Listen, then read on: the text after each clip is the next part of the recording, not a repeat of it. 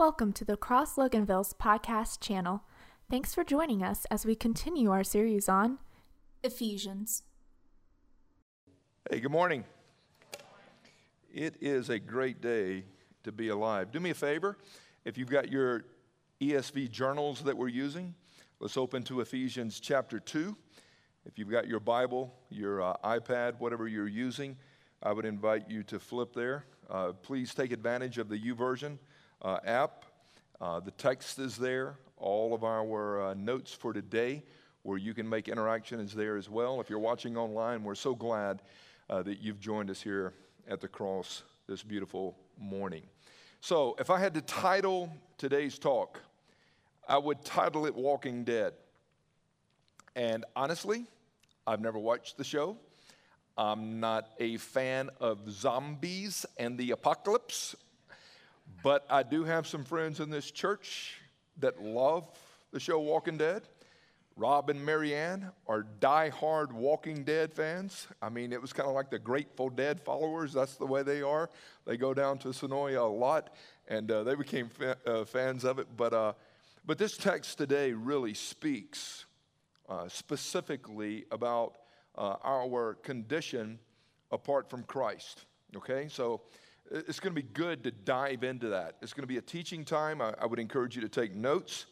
Just a quick review as we've unpackaged over the last 3 weeks, kind of an overview of the book of Ephesians, as well as kind of looking at who Paul was and is in regards to his transformed state, looking at the area of Ephesus.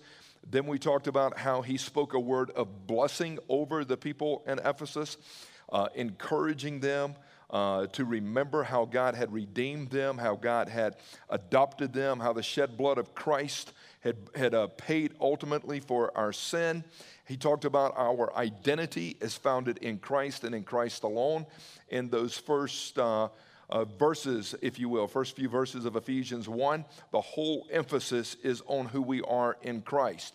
Then Paul began to pray over the believers in Ephesus, and his prayer was that they would know God, that they would know the hope that is only found in the core of the gospel of Jesus Christ. He prayed that they would walk in power, meaning resurrection power, the ascension power. It's a very, very strong word in Ephesians 1. So if you've missed any of those messages, I invite you to go online, thecrossloganville.org, and make sure you access those. Ephesians chapter 2, beginning with verse 1.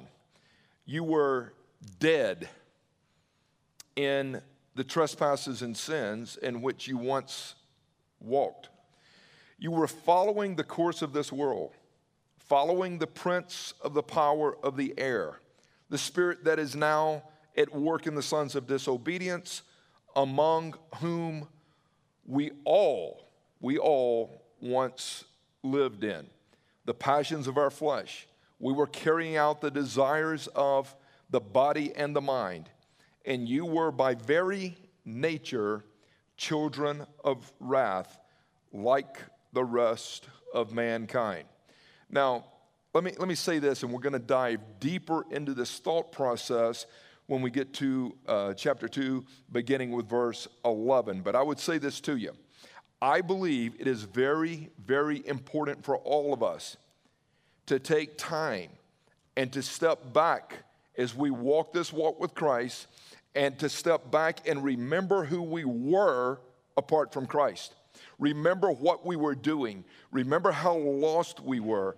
Remember the misery in our soul. Because as Paul tees us up right here, what he is emphasizing is, you remember who you used to be before you met Christ. And he's going to build on that argument here. There's going to be 3 things I hit in these first 3 verses. The first thing emphasized is you were spiritually dead. That's the point he's making here. Do you not realize that before the Father was kind enough to offer redemption for you, and you walked into that redemption, you were dead spiritually? That's what he says in verse 1. And the word dead, I would write this out. The word dead means to be powerless. It means to be weak, corrupt, lifeless, incapable. You couldn't make life work on your own. It didn't matter how much training you had, how smart you were, what kind of books you read. Apart from Christ, you are spiritually dead. And the emphasis that he is making here is each and every one of us were born into the world separated from God. And a dead person is helpless. Even Paul would write in Romans 5:6, Christ died for the helpless. And we couldn't do anything on our own strength to get right with God. There's nothing a dead person can do to make himself alive. He needs a live person breathing life into him. Okay, so I think it's very important. And oftentimes I pause and I go back previous of my October of 1985 conversion. And sometimes I don't remember and replay the sin that I was involved in, but I remember the feelings of just that lost condition that I was walking in. And I was like, man, I was so dead. I was numb. I was clueless. I was lifeless. And life was not making sense whatsoever. So Paul here, he emphasizes two key words. They're different terms, but they have a very similar idea. And I think this is important to know because he says you were dead in the trespasses and sins in which you formerly walked. The word transgression, if you will. You were stuck, dead, clueless, incapable of changing your condition because you were involved in transgression. And the word transgression means we willfully choose to break God's law. We choose to go against God's word. We choose to go against God's command. So it implies that we were going places we knew we shouldn't go. We were doing things we knew we shouldn't do.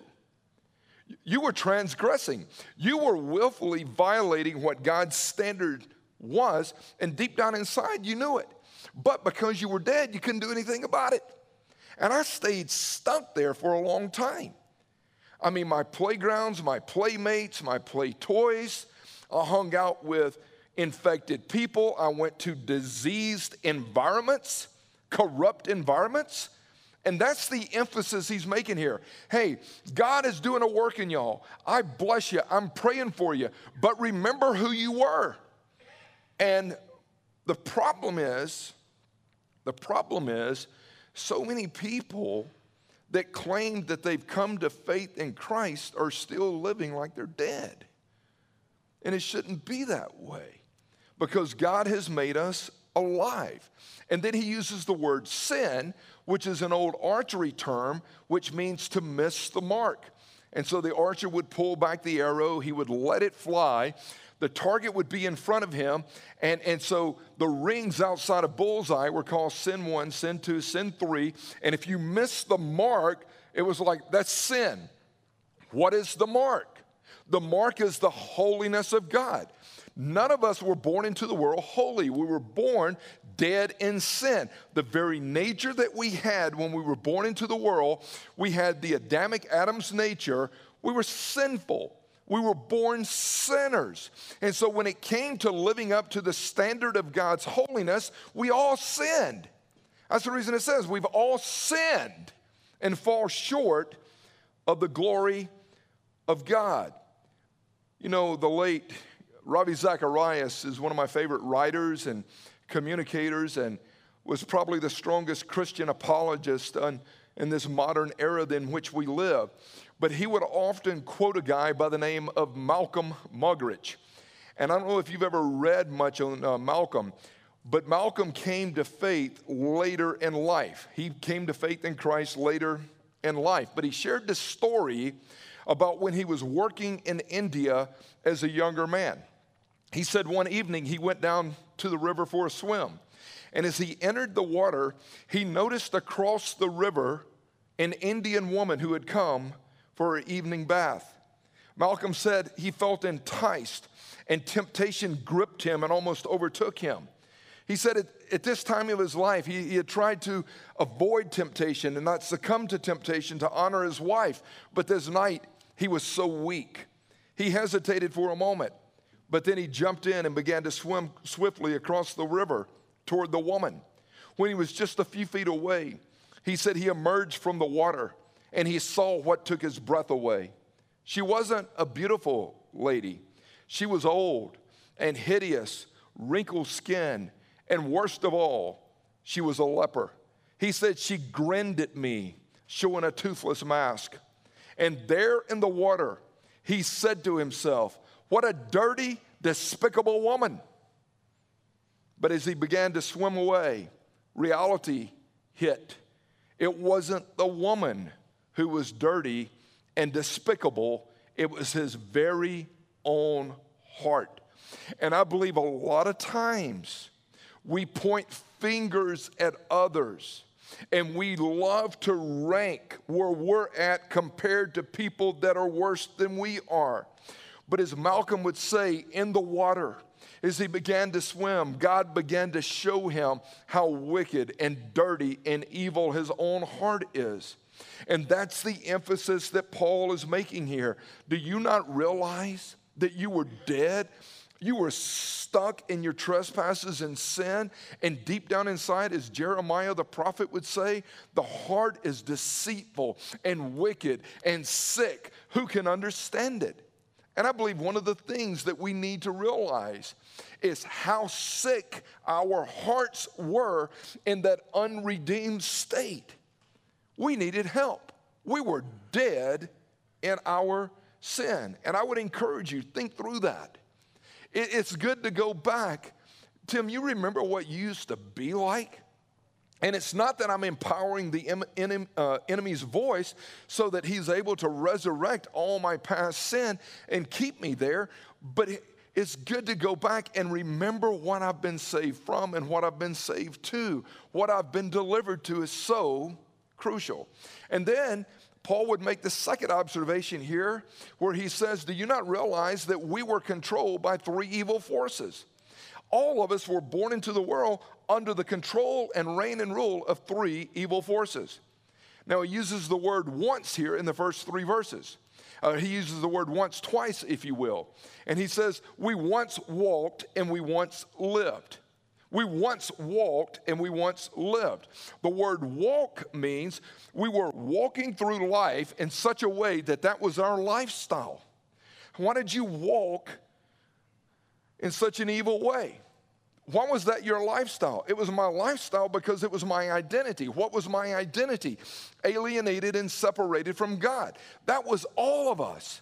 We all lived according to the flesh, to the devil, and the world is the points that he makes here. So think about that. He goes, you walk this way and you live, which means your behavior, your continual behavior was so corrupt.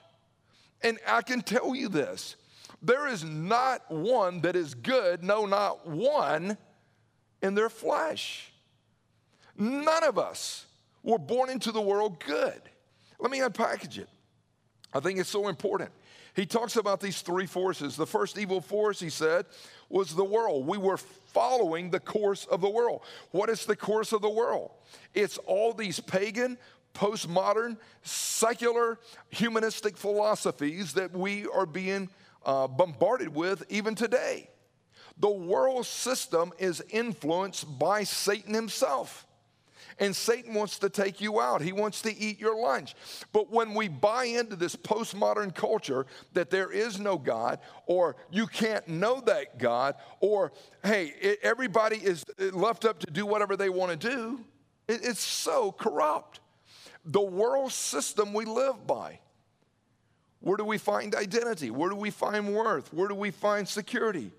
And the world system, when you stop and look back at the way you lived apart from Christ before redemption, here's what I conclude. The world system hates God, is opposed to God. It is anti-God.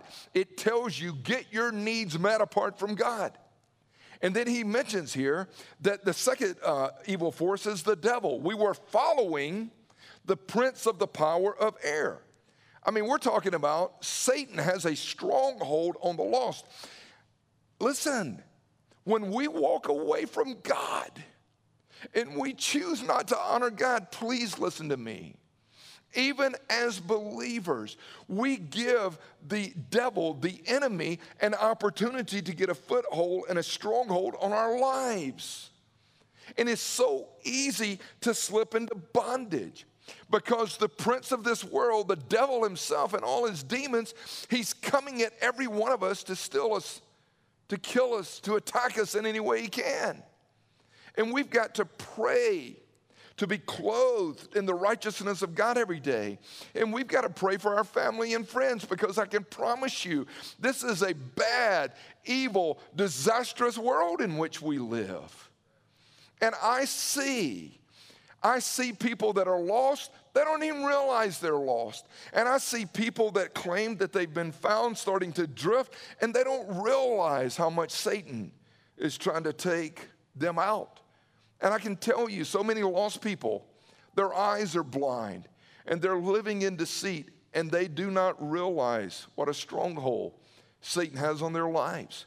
And Paul goes, do you remember that? You remember where you used to live apart from Christ?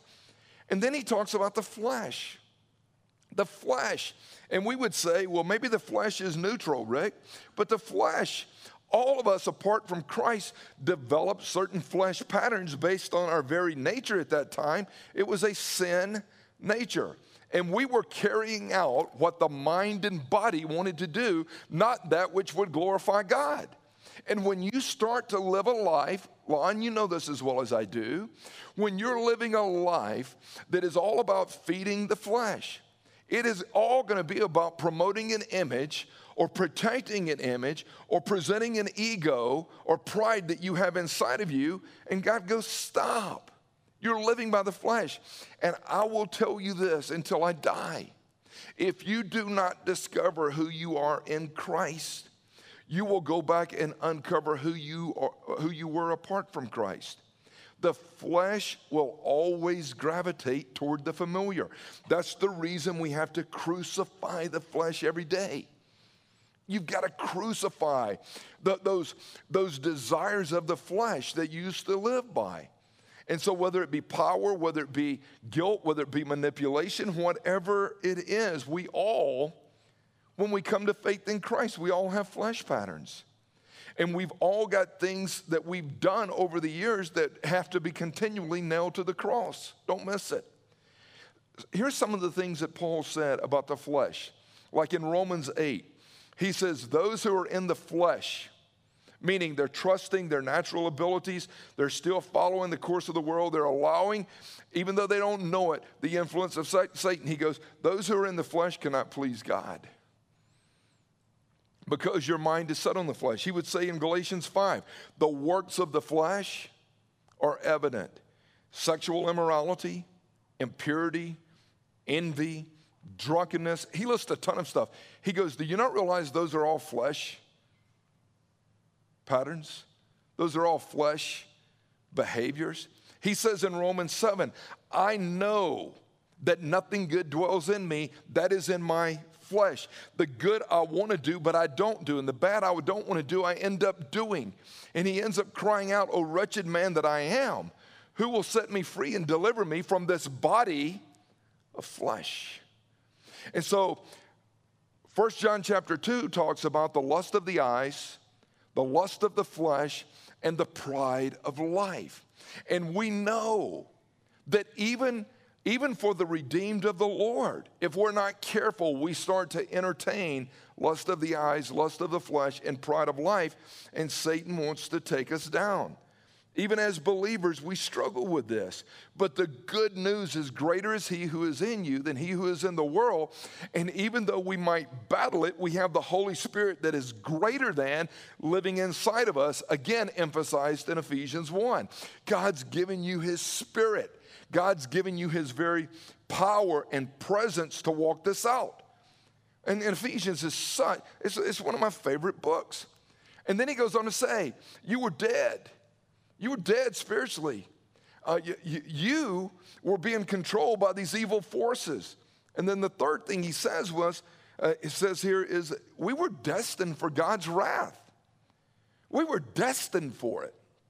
And That's what he says. We were children of wrath by birth, and we were sons of disobedience by our actions. He goes, you were destined for God's wrath. And the wrath of God, I would write this down. The wrath of God is God's divine response to human sin and disobedience. If you go back and study the Old Testament, you'll read about God pouring out his wrath at times. But the wrath of God is just because sin cannot stand in the presence of God. And that's the reason when Jesus died on the cross, the wrath of God was dumped on Christ. By very nature, we were objects of wrath. But God, being so rich in mercy, and God being so kind in his love, that's what we're going to get. That's what we're going to get. But I remember, like, as a young believer, I memorized Romans 5:12, and it says, wherefore by one man sin entered into the world, talking about Adam, and so sin spread to all men through death, all have sinned. And I'm like, man, I was an object of the wrath of God if Christ had not have intervened. And the emphasis is do not minimize or weaken what Christ has done. Everyone. They're born into the world objects of wrath. And because of disobedience and flesh pattern, we have to have, Spencer, an amazing work of the Holy Spirit to renovate our hearts and our lives. But God, this is probably two of the strongest words in the Bible. But God, starting in verse 4. But God being rich in mercy, because of the great love with which he loved us, even when we were dead in our trespasses. God being so rich in mercy because of the great love with how he loved us, even when we were dead, he made us alive together with Christ. We couldn't do it. God made us alive. And you're going to hear this phrase multiple times in Ephesians 2. By grace you have been saved. And we're going to spend next week and the week after building a lot more on grace. So I'm not going to dive into the grace piece as much here today. But everything we teach is grace. And everything that we understand is based on grace. By grace you've been saved. He raised us up with him, Christ, and seated us with him, Christ, in the heavenlies. In the heavenly places, he goes on to say, so that in the coming ages he might show the immeasurable riches of his grace and kindness toward us who believe. Again, verses 1 through 3, Paul is pointing out, hey guys, all people are born sinners. The problem is we live in a culture where people don't believe that. Oh, that's a good dude. There's none good. But we live in a culture where people don't believe it. And Paul goes, no, whether you believe it or not, it's true. We're born jacked up. We're born lost. We're born separated. But God, you couldn't do anything. But God, you were objects of wrath. But God took the first step. God took the initiative. God stepped in. God did what you couldn't do. God did what nobody else could do. He goes, but God, look at what God has done. In verse 4, he gives the reason. Why did you do what you did, God? Because I'm rich in mercy. It's like, man, you deserve punishment, but God is rich in mercy. And mercy, in just the simplest definition, is not getting what you deserve. Man, I deserved hell. I deserve wrath. I deserve separation. I deserve judgment. God is rich in mercy. It means God withholds what we deserve. Another definition of mercy would be the kindness and compassion of God extended to those who are living in misery. I need mercy every day. I need God to be merciful and to withhold. I was thinking about this. It was back in the early 2000s. My friend Terry Pendleton and I A church had contacted me and asked if we would do a wild game dinner down in Brunswick, Georgia. And I asked Terry if he was in. He said, I'm in. So we were going to do a wild game dinner on a Saturday night, speaking. Terry shares a testimony Sunday morning. I preach. And then we're going to head back to North Atlanta where we live. And I'll never forget, we shot down there. And I had made this deal with a pastor that as soon as I finished preaching that day, he would handle the invitation and everything because Terry needed to get back for an event later that evening on Sunday. So as soon as I finished preaching, I said, let's pray. And as soon as I said, let's pray, the pastor walked out and he took it from there. We get into Terry's car and we're going to head back. Well, Terry had this Mercedes at the time that had this Porsche engine, and this car was a different kind of car on the highway. So we take off coming 95 north from Brunswick up to Savannah. We're about to get on Highway 16. And I'll never forget, TP looks up in the rear view and he goes, oh my, boss, he's got me. I'm like, what do you mean he's got me? He goes, this state patrolman, man, he's got me. So Terry starts to slow down. I said, what do you think he's got you at? He goes, last time I looked, boss, it was 93. And I was like, man, boss, if he's got you, he got me. And I'll never forget, we pulled over on the side of the road and we were just sitting there. And I was like, oh, Lord, this is going to be interesting. And all of a sudden, this big old dude, state patrolman, throws on that old smoky hat or whatever, you know, and he comes walking up through there. Well, he'd already called in the license plate. And so when he gets close to the driver's window, he goes, Terry Pendleton. Terry goes, what's up, boss? He goes, man, you the fastest thing I done seen all day. I was like, he goes, man, listen to me, T. I'm getting ready to go on vacation for 2 weeks here in about an hour and a half. Man, I ain't got time to deal with you. He goes, my little girl loves the Braves. He said, would you sign something for her? TP said, boss, man, I'll sign anything you want me to sign for her. Man, I was looking for baseball cards, pictures, anything we had. And so here's what the dude said. He goes, where y'all going? He said, I'm about to jump on 16, man, we're heading back to Atlanta. He said, I'll call ahead and tell them boys to leave y'all alone. I'm like, what just happened? What just happened? And honestly, I was thinking through that in regards to mercy. You talking about withholding what we deserved? Now, grace kicks in big time, but we deserved to be impounded. We deserved a crazy ticket. We deserved whatever. But if we can ever stop and think about God's mercy, what did we deserve? What do we deserve? Apart from the kindness of the gospel, apart from Jesus intervening, we deserve hell. We deserve damnation. I mean, we live in a country where there's food. We live in a country where we can have electricity. I mean, we got so much overkill in this culture here. But deep down inside, it's like, God, I deserve your wrath. But because you are rich in mercy, and then he says this, God is rich in mercy because of his great love. And the word there is agape. It is an unconditional, sacrificial, perfect kind of love. It's like mercy is birthed out of love. Why do you extend mercy? Because I love so much. I'm not going to hold your past against you. And when we become children of God, the agape of Christ is poured inside of us. And we don't want to hold people hostage because God doesn't hold us hostage. We want to pray. Now, trust is a different piece in this. It takes a while for trust equity to be established. But God, he doesn't call us to penalize everybody that we meet. He goes, hey, you've received mercy. Extend it.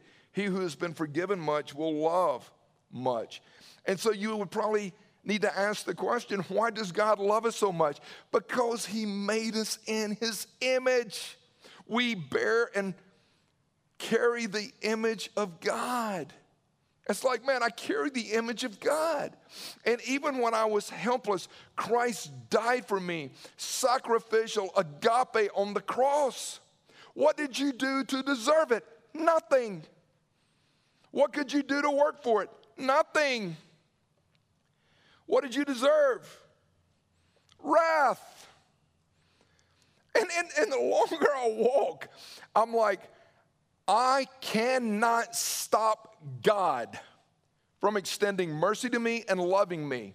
I can refuse to receive it, but I can't stop him from doing it. And that blows my mind. Even when I was reckless and rebelling and stuck in sin, he loved me and continued to extend mercy and grace to me. And I was just thinking through that, like the filth of our sin magnifies the greatness of his grace. When I think about the grace and mercy and love of Christ, the filth of my sin just magnifies, what a graceful God. What a compassionate God. What a kind God.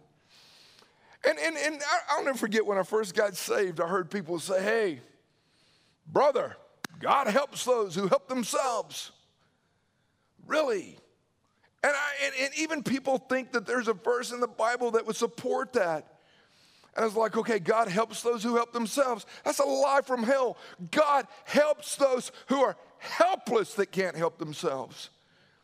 And this is like, I couldn't do anything. I didn't know what to do. I couldn't rescue myself.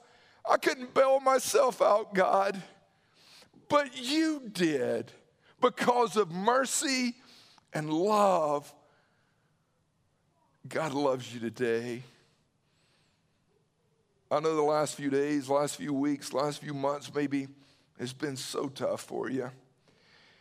And I know you probably come in here a little bit exhausted and fatigued, just beat up with everything that's been going on. But if you can just sit back and go, God is fond of me. God loves me. God is for me. God helps those who cannot help themselves. God is there for the helpless. He's there for the sick. He's there for the broken. He's there for the wounded. God's for us today. And it just causes us to lean into, man, amazing grace. How sweet the sound that would save a wretch like me.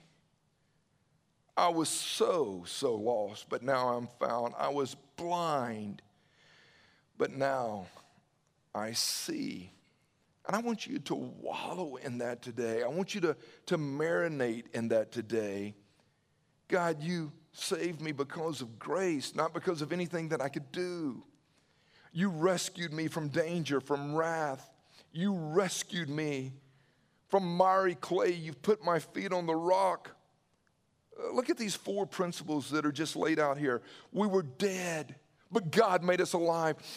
There's a contrast here, 4 through 7. It's so powerful. Do you realize you were dead?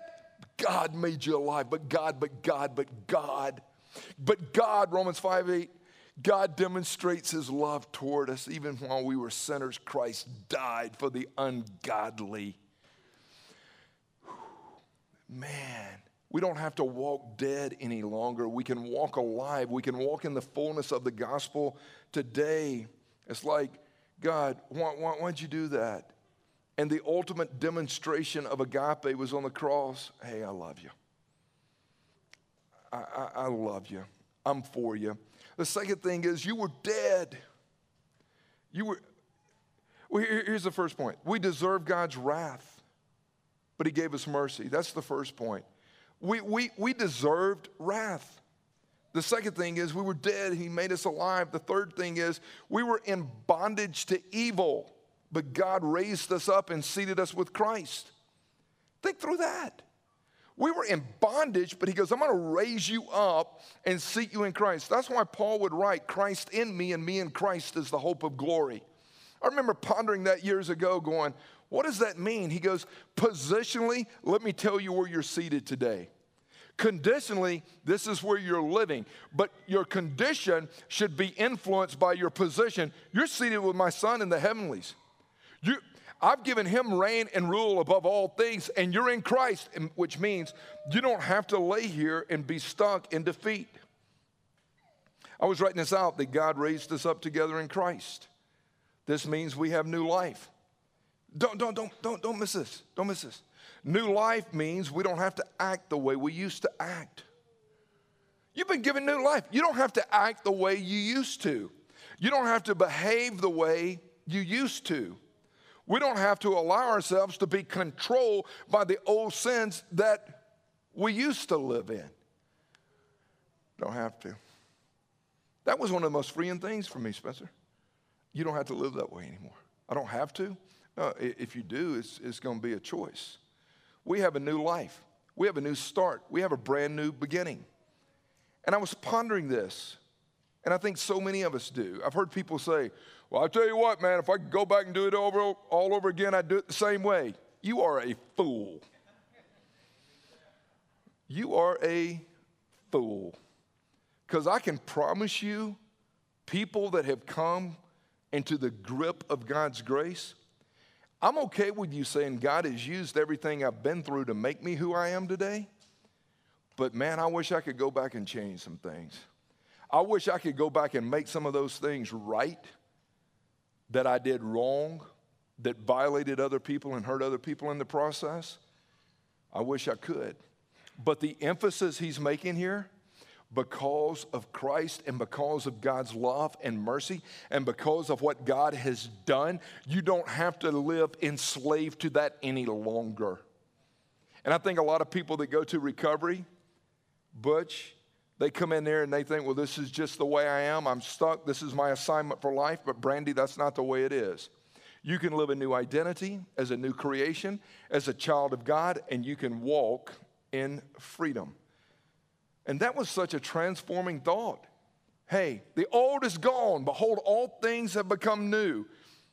Tim, I'm not trying to make you a better version of what you used to be. I'm going to make you a new version of what you've never been. And I think a lot of people that flirt with the things of the faith, they get around the culture and they try to be a better version of what they used to be instead of, Paul would say this in Galatians 2:20, I've been crucified with Christ, nevertheless, it's not I that lives, but it's Christ that lives in me. The life I now live, I live by faith in the Son of God who loved me. He was not trying to be a better version of the Pharisee. He was becoming a new version of a child of the King that he had never been. And today, I am a new version of what I've never been. And I'm going to extend grace to you that God is working in your life today, that today you are a new version of what you've never been. I'm not going to hold you hostage that you're just a little bit better than you used to be. I'm going to extend grace and mercy and say, Hazel, you are a new version today of what you've never been. How would life go, Jay, if we did that with people?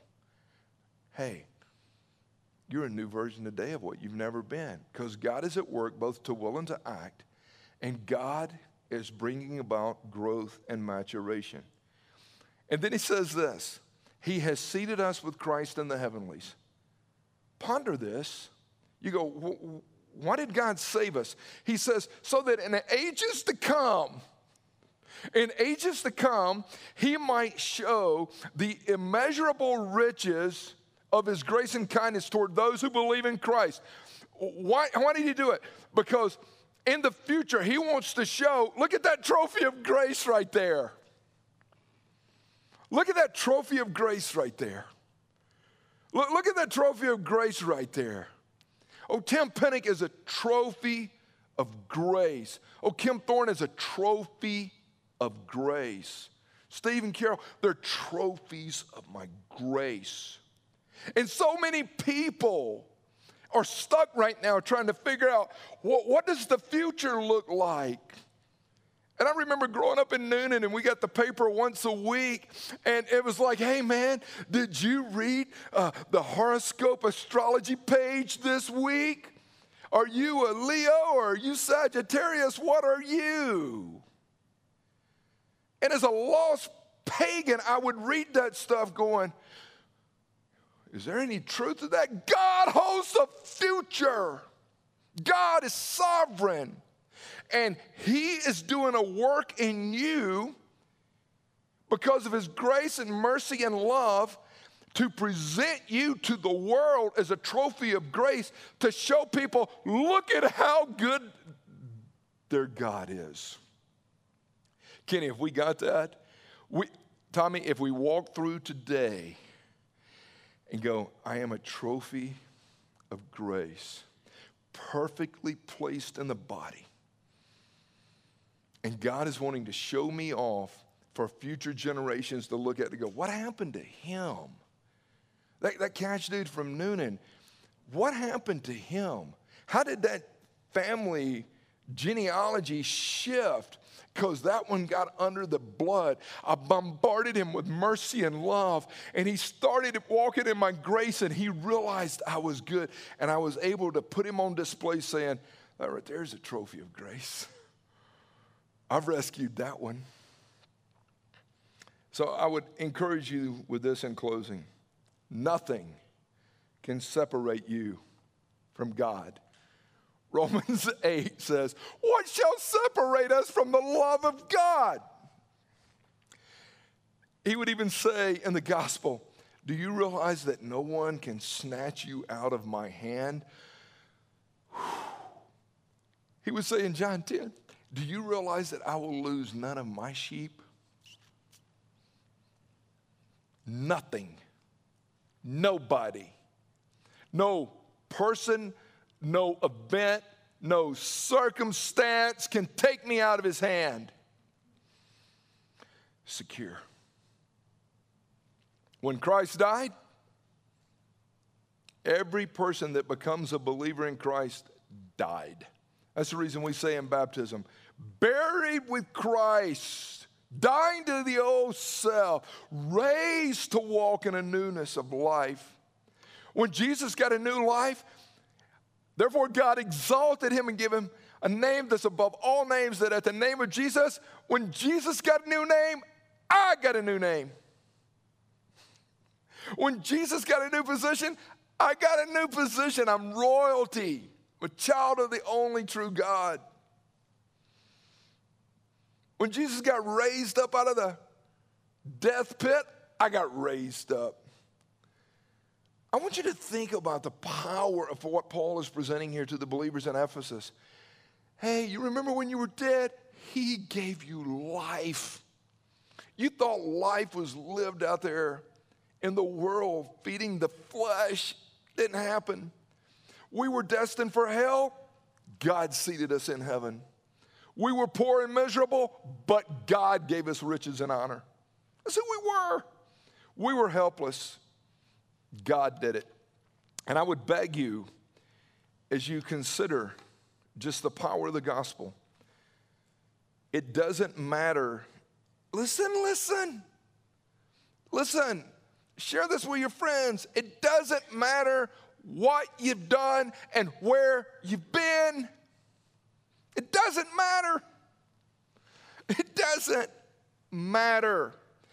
God has made his eternal love known to you by sending his only begotten Son to die for all your sin, past, present, and future. God has done all that is needed, and he's calling us to respond, to receive it. For by grace you've been saved through faith. I have to take that step of faith and receive it. It's not of your own. You can't do it. God took the initiative. God offered it. Would you walk in the fullness of my glory, Christ says. Come, let's share life together. And I'll never leave you, and I'm not going to forsake you. And it's to your advantage. I'm going to pour out the Holy Spirit. I'm going to be in you. And I want to lead you today. So I would encourage you, get familiar with mercy, love, and grace. And remember, remember where you used to be when you were dead and you were an object of wrath and you were living under the evil influence? Praise God. As we walk through these next few days of this Labor Day weekend, I want you to press into the Lord, and I want you to give thanks. And I want you to believe that he's enough for you, and you don't have to stay stuck. Hey, thank you so much for watching the message. We hope that you really pulled some things out of it. And just know that our desire is for every person, whether you ever step in this building or not, to become fully alive in Christ. Yeah, we want to see you committed to Christ. We would love to see you connected to others in a small group. And we believe it's important to become a contributing member to the body of Christ through sharing your faith, as well as financially investing in the work of God. That's right. And so we pray that you're growing, that you're striving forward. There's so many resources on the website. You can watch past messages, your testimonies from people. We pray that you utilize those. And we hope to see you on a Sunday morning. Hey, make it a great day and enjoy the abundant life in Christ.